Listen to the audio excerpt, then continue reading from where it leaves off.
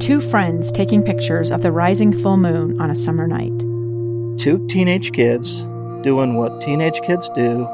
When a stranger with a gun and a death wish changed everything. It was violent, it was senseless, and I will never understand it, I will never accept it. I'm Amy Donaldson, and unfortunately, we're all too familiar with stories about how violence shatters lives. But what we rarely see is how they are rebuilt. In a new podcast, The Letter, we relive tragedy, but only so we can hear the rest of the story. The struggle to reclaim lives, the realities of grief, and the possibilities of forgiveness. I believe in miracles. Sometimes I thought, there are no miracles. Yeah, there are, and this is a big one. Follow The Letter at theletterpodcast.com or wherever you get your podcasts. Let's get moving with Maria. Inspiration to spend a few minutes each day to get moving on the small things that can make a big difference in your life. Thank you for joining us today for Let's Get Moving. Today I have with me Allie Henry. She is a registered dietitian and the general manager at the Centerville Total Health and Fitness. And Allie, today we're going to talk about, tips for the holiday season. Yes. Not only has it gotten a little bit colder and we all want to eat just a little bit more, but we also have just so many temptations. And so let's give people some healthy alternatives, some ways, things to look at as we head into this very busy eating season. Yeah, we're surrounded by food all the time. So I have 4 tips. So I'll start with number one. Number one, I just say, is practice mindful eating. So mindful eating looks like just being aware of the food that you are eating and not just eating food because it's there. So eating when you're hungry, stopping when you're full, listening to your body telling you, when you are hungry and when you're full, and paying attention to those cues. And then it's also, I always say, to avoid multitasking. So when you're eating, just be eating. Don't eat when you're driving. Don't eat when you're watching TV. Those little bites of food that you eat while you're cooking dinner. They all add up, don't they? They all add up. And the thing is, when we're multitasking while we're eating, it doesn't really register what we're doing. And it's so much easier to overeat when you're doing something else while you're eating. So think about the classic example of you're sitting in front of the TV eating a bag of chips. And before you know it, you've eaten the whole bag of chips, right? Right. It's really easy to do. So yeah, you're not filling up so on those easy. chips for sure. And So it's so easy to do. So really taking the time to sit down for your meals, put your fork down in between your bites. Take time to enjoy your meal. So that way it feels like your body's really registered. Okay, I've eaten, I've gotten the nourishment I need, and it helps you to again pay attention to your body and those hunger and fullness cues, so you don't eat a whole bunch and then realize, oh my gosh, I'm so full. I took 5 minutes to eat that meal and you don't realize how full you got because you ate so fast, right? Right. So when you do it by itself, it just helps you feel better. Right. And so important this time of year because not only are there more temptations, but also we become more busy. There are more things for us to get done in the hours that we have in a day. So yeah, we're not thinking about what we're eating. The food's just sitting next to us and we're just picking at it. Right. Like that random candy bowl at work that we walk by 100 times every day. And we're just we just grab a bite here and there because they're so small. They can't count, right? Right. And they have that random bowl by my desk, and it's really a problem. Really it's a problem. So with all the leftover Halloween candy, it's been really an issue for me. Yes, it's so hard. So practice mindful eating. That's the first one I always recommend. The second one is prepare your food at home. So there's going to be plenty of times where you're going out to eat, you're busy running errands, but as much as you possibly can, try and prepare more food at home just because you're less likely to eat again or less likely to overeat when you're eating at home, just because restaurant meals are higher calorie. And we don't really even know filling. the calorie Yeah, a lot count. of times we don't know. I Right. mean, some restaurants, it is nice that they have some information online, but it's not always totally accurate. So if you can prepare more food at home, that will just help you eliminate that extra calorie intake. Right. And you're totally aware of what you're eating. Yeah, then you know exactly what you're getting. Right. So there will be, like I said, plenty of opportunities with parties and things like that. So enjoy those, and then as much as possible, eat some more food at home. Right. I like the way you're thinking there. Mm-hmm. It's not, don't eat any of the party foods. No. It's just make sure that you know which ones you're eating and enjoy those. Yes. Yep. So that kind of goes into my third tip, which is participate guilt-free and then move on. So there's going to be parties, Thanksgiving parties, Christmas parties, neighbors bringing over chocolate, everything like that. So I always say nobody got fat from Thanksgiving dinner, right? Or one meal. But what matters most is what you do after the fact. So say you eat really indulgent on Thanksgiving, you feel kind of sick. I mean, this is worst case scenario, right?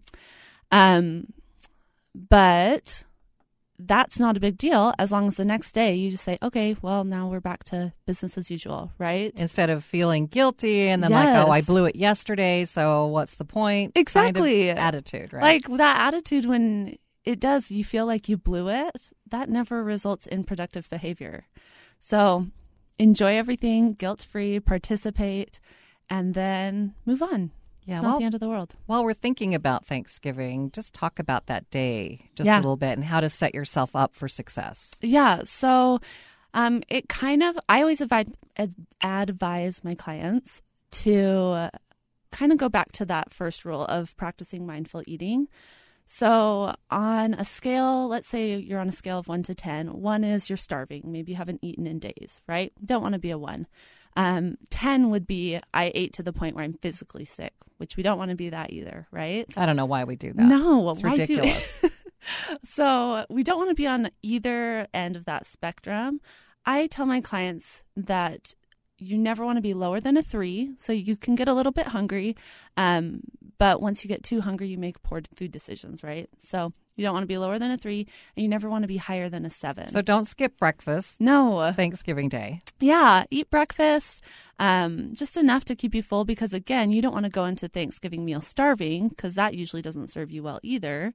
But if you're planning to indulge later on the day, have some apple pie. That's my favorite. Then save room for that. And again, don't overeat. Stop when you say you're at like a 7 on that fullness scale.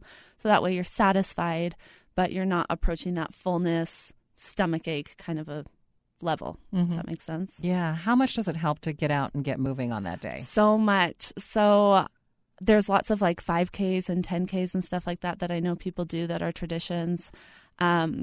Even just taking a walk in the morning, like it doesn't have to be anything fancy. I go do a couple group fitness classes with my sisters-in-law. That's a fun little tradition that we have.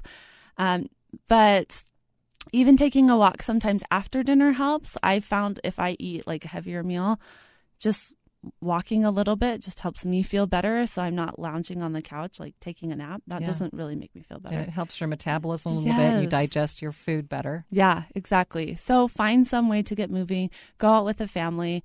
Hopefully we have good weather this Thanksgiving and it's not too snowy. Who knows? But yeah. I love the idea of family traditions too. Yes. I mean, if you make it fun, you're more likely to get out and get moving. Yes, I agree. So like I said, I have that tradition with my sisters-in-law.